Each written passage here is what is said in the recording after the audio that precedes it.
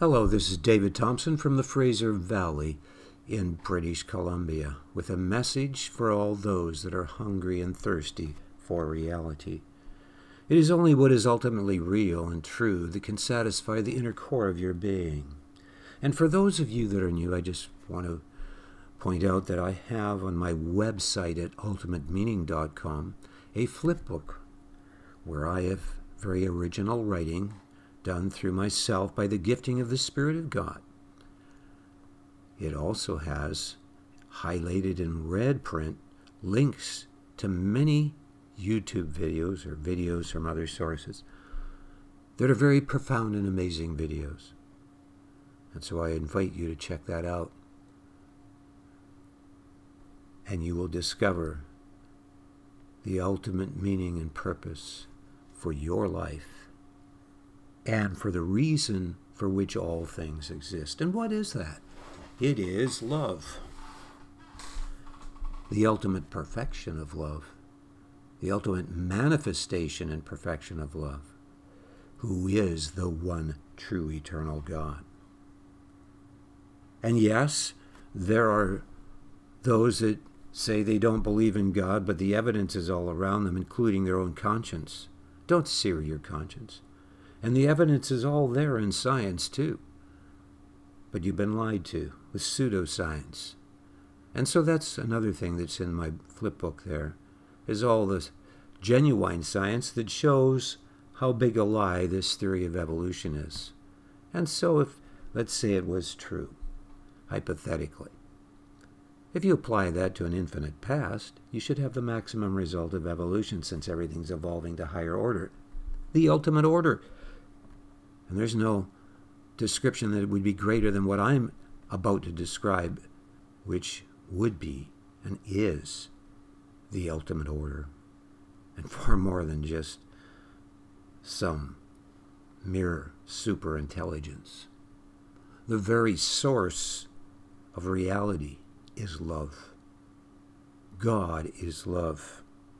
This love is always choosing the highest lasting good over any lesser choice, because any lesser choice as such would have a measure of corruption in it.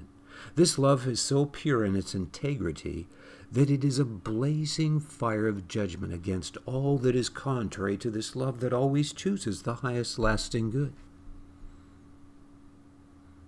This is the defensive aspect of this love. It is the very antithesis of corruption, the very opposite of corruption. And of course, the reason governance in this world falls apart is because those that are leading are corrupt.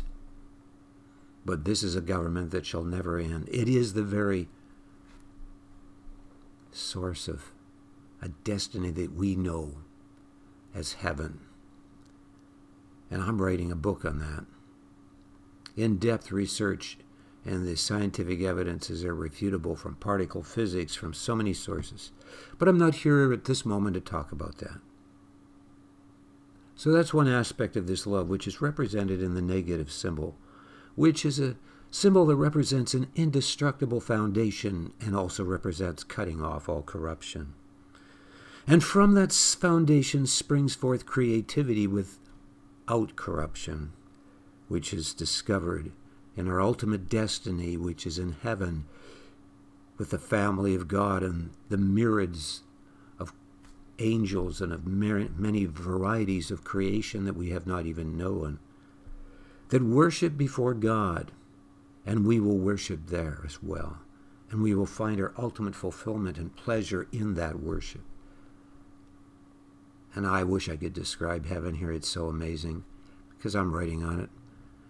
And I've written on so many people that have been highly verified as dead by medical equipment and doctors, some for almost 2 hours, some for 3 days. Usually those by 3 days, well, that's even more of strong verification. But I'm here to share about this love. So that's the first aspect of this love, the defensive aspect of this love, symbolized in the negative symbol. But other than that springs forth God's love that is so great that he had always in the quality of his being, from the eternity past, from the infinite past, that quality that could take judgment upon himself for us, the mere creature. I mean, how could God be good if he created us without destiny? And yet the dilemma is, if you're going to create beings that are not robots, that have the capacity to love, they must be the source of their own action. They must have free will. And of course, when you have free will, there's the potential to make choices contrary to this love, to take on a hell-contagious, destructive state of being. But God's purpose is so great. Its ultimate purpose is that there should be you as an individual and corporately people from every background and tribe and nation, it doesn't matter, all coming into reconciliation with God because he took judgment upon himself. Yes, God is so great that he can condescend to this little speck of a planet, which is like a grain of sand in the midst of all the grains of sand in this world, and communicate on this little planet with us, mere human creatures. He did that to Abraham back in Genesis 18. You can read there in the Bible that Abraham was with his face, I think, before, just sitting in the door of his tent in the heat of the day, and he looks up and there's 3 men standing before him, probably about 10 feet ahead of him. He runs to them and he says, I want to make you something. And he tells his servant to get some food ready. And they have a wonderful meal, and he talks with them. And he dresses one of them, 3, as Yahweh, which is the most sacred name for God, the one true God. It's also known as Jehovah, but it's more accurately pronounced Yahweh. That's another topic. So there you have the one true God eating with Abraham. Yes, that was Jesus Christ in the flesh before he came in incarnation into this world through Mary, through the blood that came from God that was conceived in her womb by the Spirit of God. And so God poured out his blood on the cross for you, so that you could be reconciled to God. He suffered more than you, a mere creature. He humbled himself more than you, a mere creature. And so I am here to share with those that have been reconciled to this one true eternal God through Jesus Christ. And some people believe Jesus Christ is a mere creature or an angel. That's not true. Let me give you an understanding of what we believe. We believe in one true eternal God in 3 personages, because it takes 3 personages to be able to be the one true eternal God, because you must rule in and over the 3 ultimate aspects of existence synonymously. And so you have God the Father. What are those 3 ultimate aspects of existence? They are beyond creation, beyond time and space, in creation, and filling all dimensions of time and space in creation. Those are the 3 ultimate aspects. God the Father beyond creation. The Son is the full expression of the Father into the creation realm to communicate with the creation. And the Holy Spirit is the 3rd personage in omnipresence, filling all dimensions of existence within creation and beyond creation. And if you weren't a personage in those 3 ultimate aspects of existence, you couldn't rule over them. And so, yes, it is wonderful to know. And there could be no love that is greater than the love I'm talking about, or that could be imagined that is greater, or that could exist that is greater. This love, who is who God is the ultimate trustworthiness, only worthy to contain unlimited life, unlimited power and authority without being corrupted by it or using it in a corrupt way. And this is indicative that he is the very source, and therefore only who the one true God, the one true eternal God could be. And that is who I am sharing about. His name in the Old Testament, in the original Hebrew, is Yahweh, the Almighty's. If I'm to say it literally, the ultimate reality, the Almighty's Father, Son, and Holy Spirit, the word Elohim. It's usually Lord God in English, but the word Lord is Yahweh, and God is usually Elohim, the Almighty's Father, Son, and Holy Spirit. So I'm here to share with those that have been reconciled to the one true God throughout the United States, especially in this time of crisis, and in Canada and around the world in this time of such serious crisis, where the economies of the world are on the verge of collapse, where we've had communists take over and steal the election in the United States, where COVID has been used and people are dying left and right from the vaccinations, a distinct plan to reduce the population of the earth. And if you don't think it's true, check out the facts. I have them on my website at ultimatemeaning.com. There's links right there on the homepage to the best news sources, and they check their facts out. Unlike the lying news media infiltrated by the Chinese Communist Party for the last 30 years, and by the globalists that are in alignment with them, who now almost continually lie to you and often are saying the very opposite of what is actually the truth.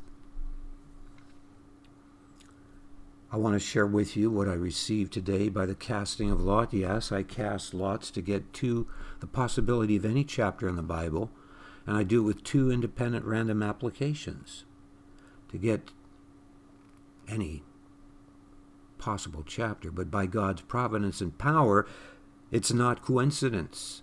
These chapters confirm each other and bear witness with each other each time.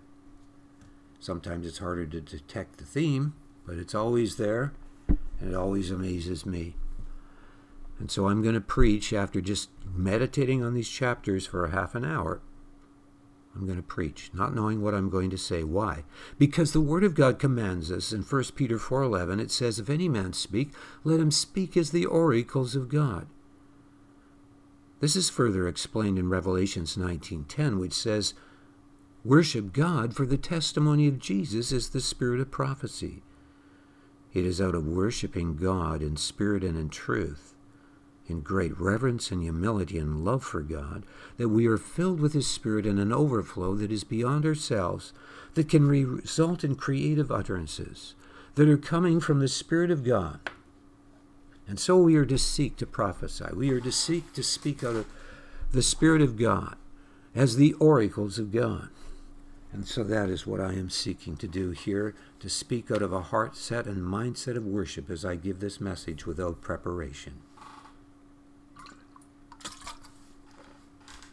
Before we do that, I also choose a worship song, so I want us now to enter into worship with this song that I've chosen, which fits in with the theme that has been brought forth in this message.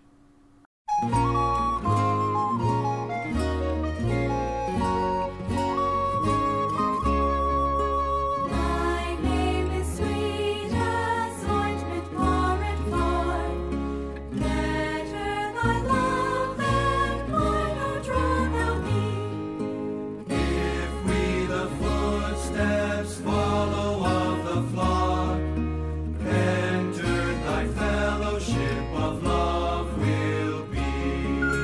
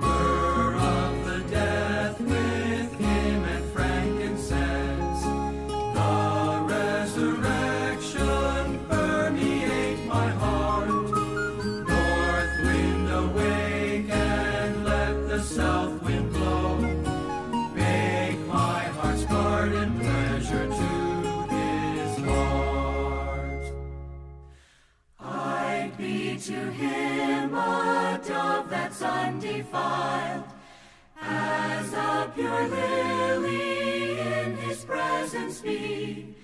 His holy is the joy of all his joys. He wholly mind the song of songs to me.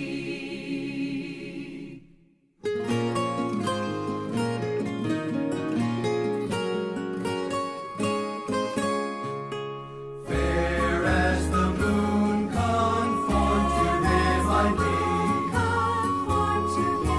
be. Clear as the sun unto his stature grown. For my beloved ought to please his law. For my beloved that his life be shown. Thou art my life, and I thine image made. Love in such union is as death most strong. Ne'er can it be destroyed or e'er replaced, till thou on Spice's mountains come ere long.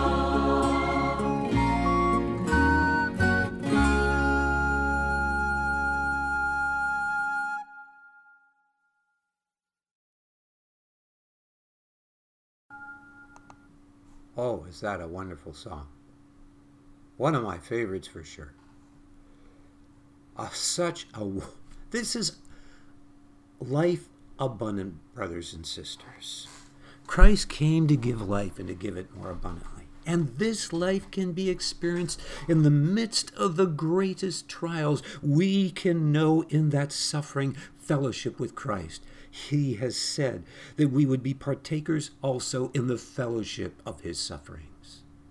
And there are many brothers and sisters as never before being martyred more than ever before in the history of this world for the name of Christ. Going through great trials, but in it they know an intimacy and a relationship with God. Not that there isn't times when you go through the valley, the dark valley, and you don't sense his presence, but there we learned to exercise our spirit, our soul, in a trust that learns to rest and have peace in the midst of the storm, so that we can command the presence of God in the spirit of his peace to cause the storm to become a call. And I want to share with you the two chapters I received today. I received Song of Solomon, chapter 1, first. And then when I used the second application, I received Isaiah 50, and these two chapters indeed dovetail with each other. And so I first of all want to read, I believe in this case, Isaiah, starting at verse 4. We read, the Lord God hath given me the tongue of the learned, that I should know how to speak a word in season to him that is weary. He wakeneth morning by morning, he wakeneth mine ear to hear as the learned. The Lord God hath opened mine ear, and I was not rebellious. And that's a real secret. If we are going to hear what God is saying to us and have intimacy within him, our lives are brought to a place where we are broken from our own stubbornness because we choose to be.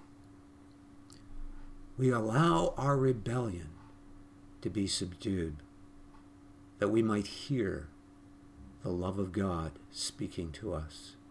Neither turned away, and I didn't turn my back. I gave my back to the smiters, my cheeks to them that plucked off the hair, speaking of Christ when he was crucified on the cross. I hid not my face from shame and spitting, for the Lord God, which is, in this case, Adonai Almighty's, Father, Son, and Holy Spirit, or Lord Almighty's, will help me. Therefore shall I not be confounded. Therefore have I set my face like a flint, and I know that I shall not be ashamed. He is near that justifieth me. Who will contend with me? Let us stand together, who is mine adversary. Let him come near to me. Behold, the Lord God, Adonai Yahweh, I should say Adonai Elohim, the Almighty's, will help me. Who is he that shall condemn me. Lo, they all shall wax old as a garment, the moth shall eat them up. Who is among you that feareth Yahweh, that obeyeth the voice of his servant, that walketh in darkness and hath no light? Let him trust in the name of Yahweh, and stay upon his Almighty's Father, Son, and Holy Spirit. Behold, all ye that kindle a fire, that compass yourselves about with sparks, walk in the light of your fire, and in the sparks that ye have kindled, this shall ye have of mine hand, ye shall lie down in sorrow. Now I want to point out that in Isaiah 50 here, the beginning of this chapter has some important things that I think I need to point out. So I want to just point this out here too. Thus saith the Lord God, beginning at verse 1, Where is the bill of your mother's divorcement, whom I have put away? Or which of my creditors is it to whom I have sold you? In other words, he's saying, I didn't give you a bill of divorce. And I didn't sell you for money. Behold, your iniquities have sold yourselves. You have sold yourselves because of your iniquities. For your transgressions is your mother put away. God is describing himself as desiring and his heart breaking for a love relationship with Israel as a corporate people to be his bride. But they have transgressed. They have chosen to divorce themselves from God. Wherefore when I came, was there no man? When I called, was there none to answer? Is my hand shortened, that it cannot save? It says here, is my hand shortened at all, that it cannot redeem? Or have I no power to deliver? Behold, at my rebuke I dry up the sea, I make the rivers a wilderness, their fish stinketh because there is no water, and dieth for thirst. What God is saying here is that why didn't you turn to me in your trial? I would have delivered you. Do you think I couldn't deliver you and redeem you from that situation? Why did you panic and go to Egypt and fall prey to the idolatrous gods of Egypt and the idolatrous gods of the Babylonians? Don't you realize I'm the one that judges all things, that can bring destruction to those nations that are idolatrous? I clothe the heavens with blackness, and I make sackcloth their covering. The Lord God hath given me the tongue of the learned, and that's where we left off. That's what God is saying in this passage. He's saying, I'm wanting you to come to a place where you're not rebellious, where you can hear my voice as a lover speaking to you, when you can hear me calling.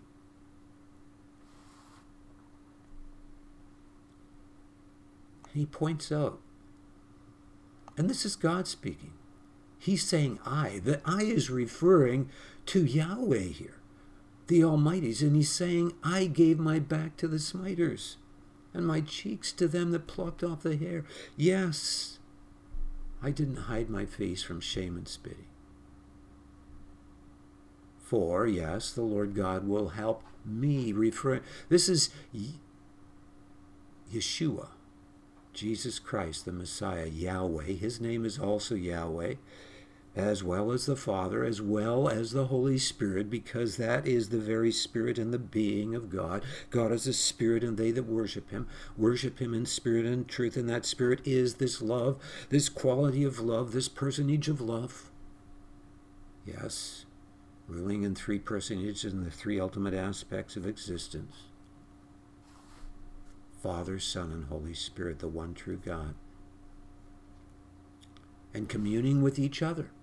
And so the Son communes with the Father and has a union with the Father, that even when he was on the cross, and he said, my God, why hast thou forsaken me? because of the pressure of it all.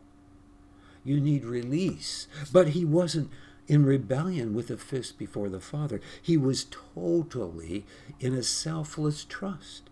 In fact, he said, "Into thy hands I commend my spirit." He was in a state of selfless trust with no corruption in his being. On the cross, he was always totally God in the flesh, even when he said, my God, why hast thou forsaken me?" He experienced the forsaking of God's presence, but not the breaking of union with the Father. He was always trusting and reciprocating in communion with the Father, even on the cross when he didn't feel anything because of the judgment he was experiencing. There was a state of selfless trust in the Father. When you open your hand, it represents selflessness, from a fist, which represents the opposite. And there he was. That's why it says in Romans 1:4 that he rose from the dead by the Spirit of holiness that was in him. It doesn't say was in him there, but that's what it's referring to.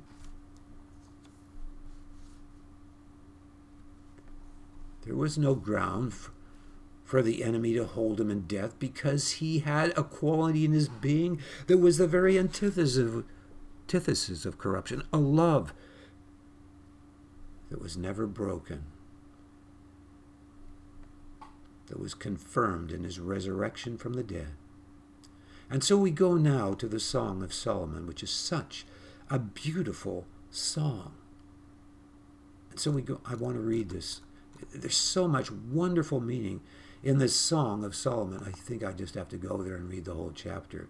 So I'm turning there right now. Whoops, sometimes this thing takes me the wrong way. It's electronics, There we go.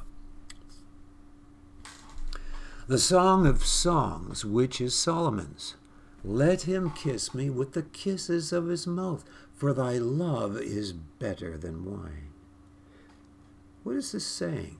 This is saying, let God kiss me with the kisses of his mouth. His mouth is filled with life. It is filled with love. And yes, he wants to kiss us. Why? Why do we want God to kiss us? Because his love is better than the loves of this world. The wine represents the loves of this world. Brothers and sisters, as believers, are you being stumbled by the wines of this world so that you're not redeeming the time? You spend your time watching sports all the time instead of having a life of prayer. Am I saying that you're condemned for watching sports? No, I don't put people under the letter of the law. But I also want to emphasize that these things can be so easily become a stumbling block and a focus where you put your time and energy and they become an idol. When your time and energy is going all there instead of into a life that is seeking first the kingdom of God in a love relationship with him. But when we have that love relationship with him, we recognize the loves of this world are insignificant compared to experiencing communion with God, even the very kiss of his mouth towards us, with life, with the words that will bring life and strength to us, in prosperity as well as in great trial. Because of the savor of thy good ointments, thy name or thy being which is shown towards us is as ointment poured forth. Therefore do the virgins love thee. Those that are pure in their heart towards God are not in love with the loves of this world. They are virgins and they love God because they experience the savor of his good presence in the Spirit of God, emanating from the love of God, which is the very being of Yahweh. There comes forth the presence of God in multifarious dimensions of beauty and love.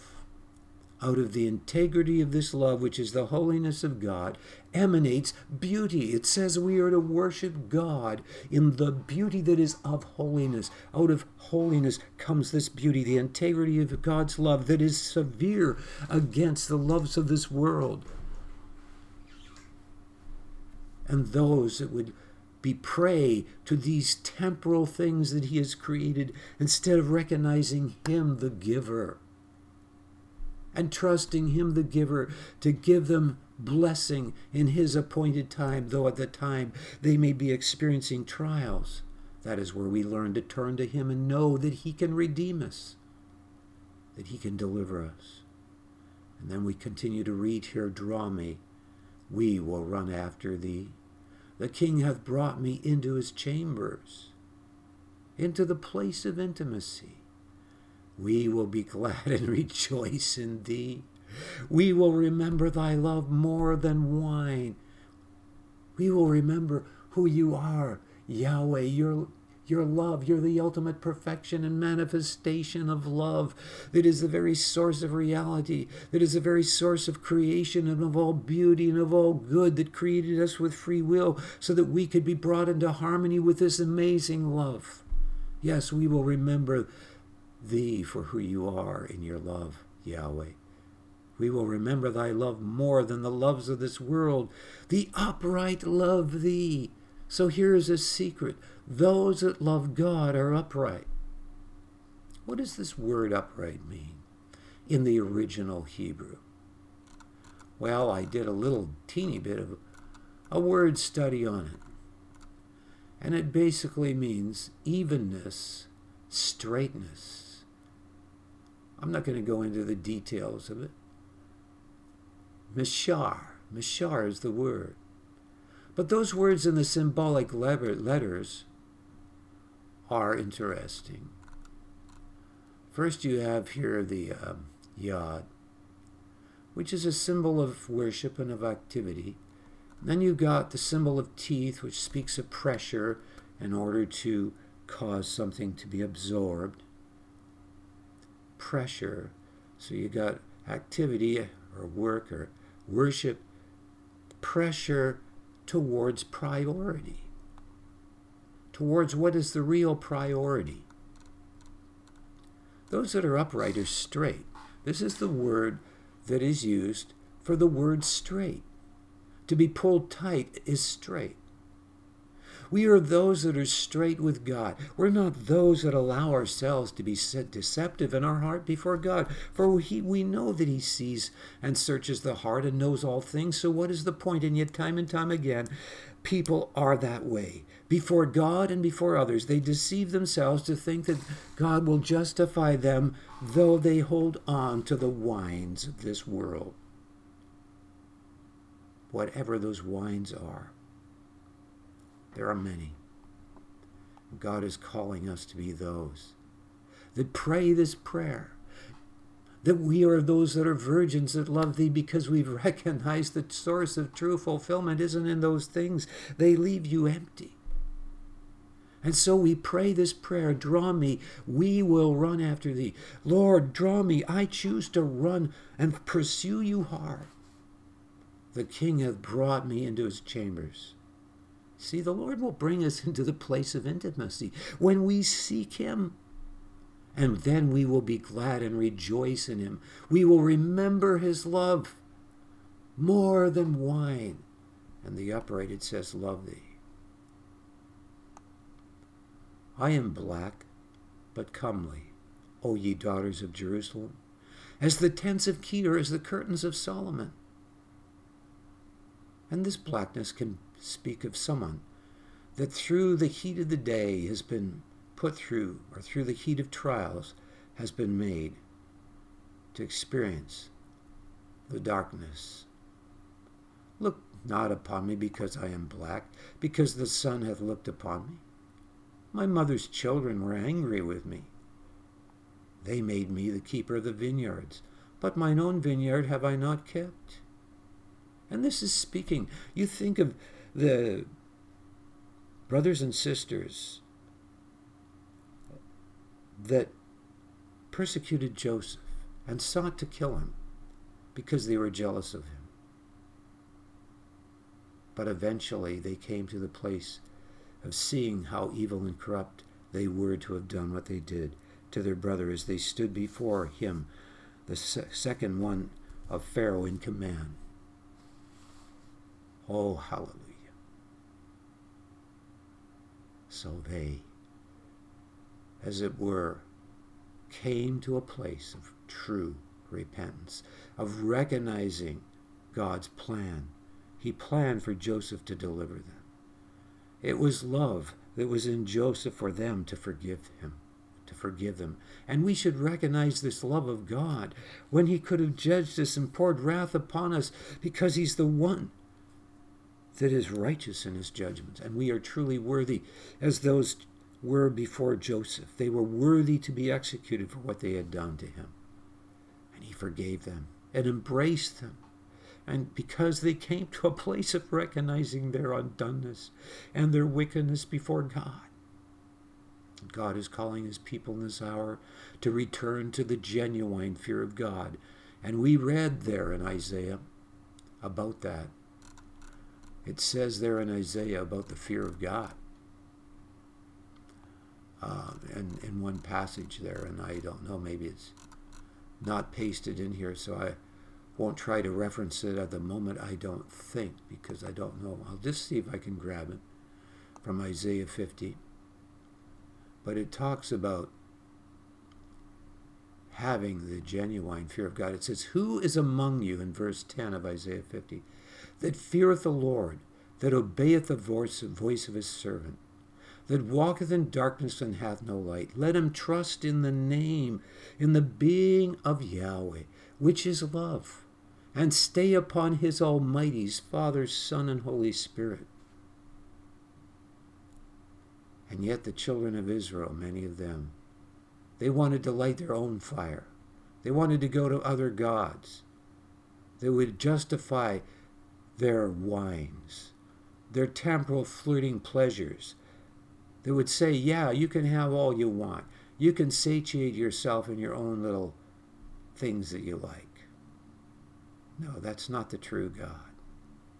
God wanted them to let go of those things so that they could know genuine, deep abundance of life out of his love.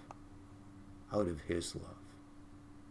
And so here we are continuing Isaiah, or I should say in Song of Solomon here. Hopefully. No, I ended up.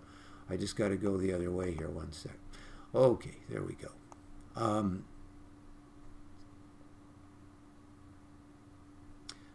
As I continue to read this,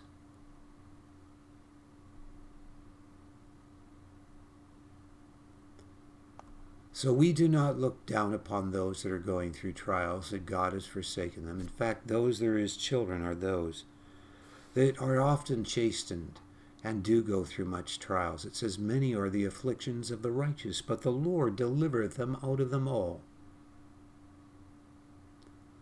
And so we may be put through a place of humility where we are made the keepers of the vineyards and cannot have the choice to be in control of our own destiny, where we have the potential to do so many wonderful creative things.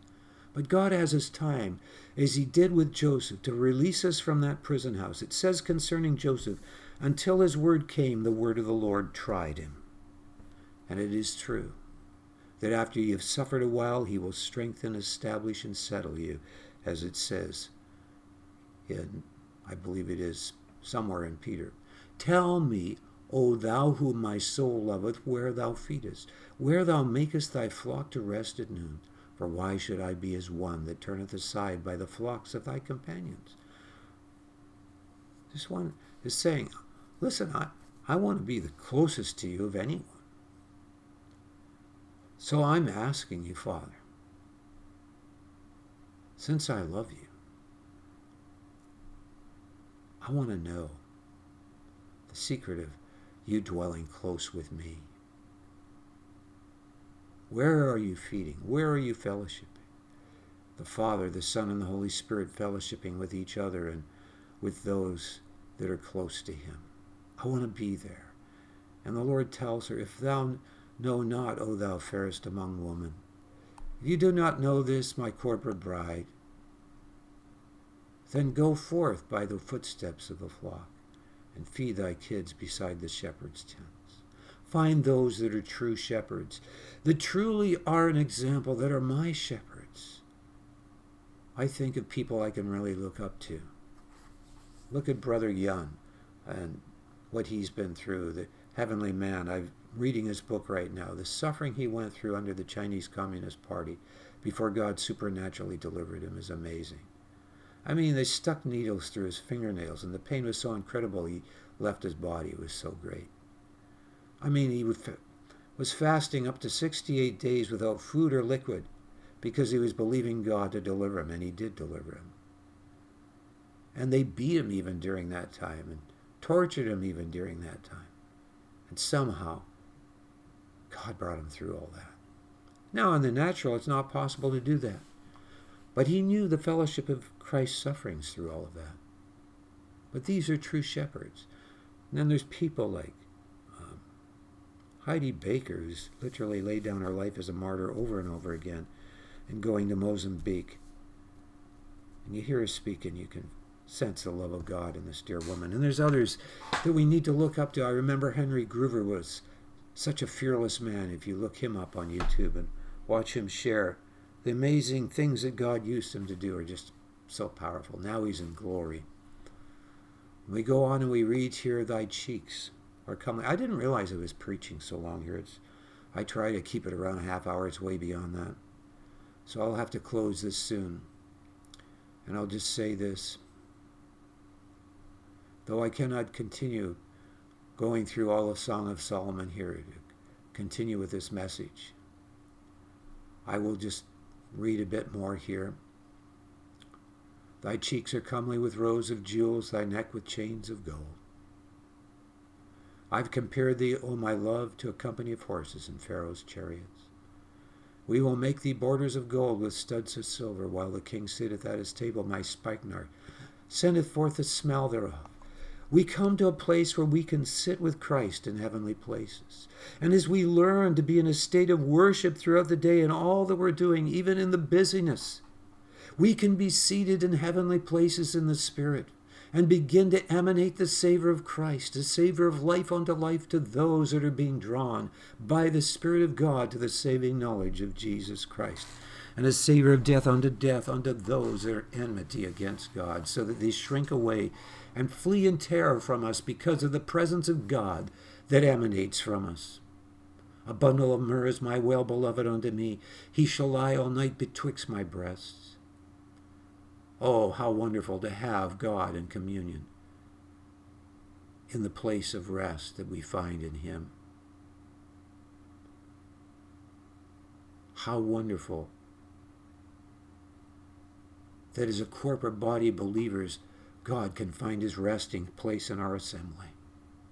And I have written a book called God, Headship, and Body Invasion, which you can get on Amazon, and it's an electronic book as well. My book on life after death is going to be it's really amazing. But this book, it's 270 some odd pages if I remember right, has in it everything you can do in your local assembly to not limit the fullness of the headship of Jesus Christ from inhabiting your local assembly, so that the darkness is broken over your city, over your community, so that people flee into your place to find Christ, as they did in the Welsh revival. This needs to happen. The church needs to come into a new order that does not limit the fullness of the headship of Christ from inhabiting local assembly. It needs to become His house of prayer and holiness, and repent of the loves of the world. And this book, I encourage you to get it to support me, and also because you can then use this as a template to change your church to become what God is calling us to be in these last days. And believe me, we should never go back to being the church the way it is in this time of such serious crisis and tribulation that we are facing, that is coming upon the face of the earth. May we be those that are ready, that are His corporate bride, where God can come and find His resting place, His living stones that are an habitation of God through the Spirit.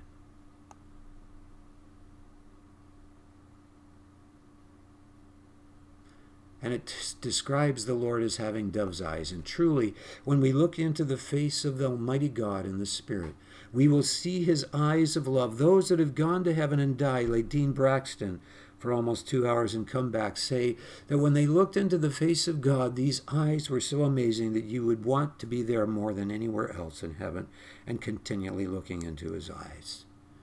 What you see in his eyes is incredible. Wells of life filled with love beyond anything that this dimension in this world could comprehend or describe. And our bed is green, and that speaks of the fact that in our communion with God, there is life. Greenness represents life. And in our communion, in our intimacy with God, there's the overflow of life and the power of his resurrection to raise the dead. And he creates a beautiful environment around us so that our beams of our house are cedar and our rafters fir. He shadows us with the wings of his presence, and he builds around his people his habitation of glory. And he's wanting to restore his temple in these last days. Brothers and sisters, God bless you. Thank you for listening to this message on July the 1st of 2022.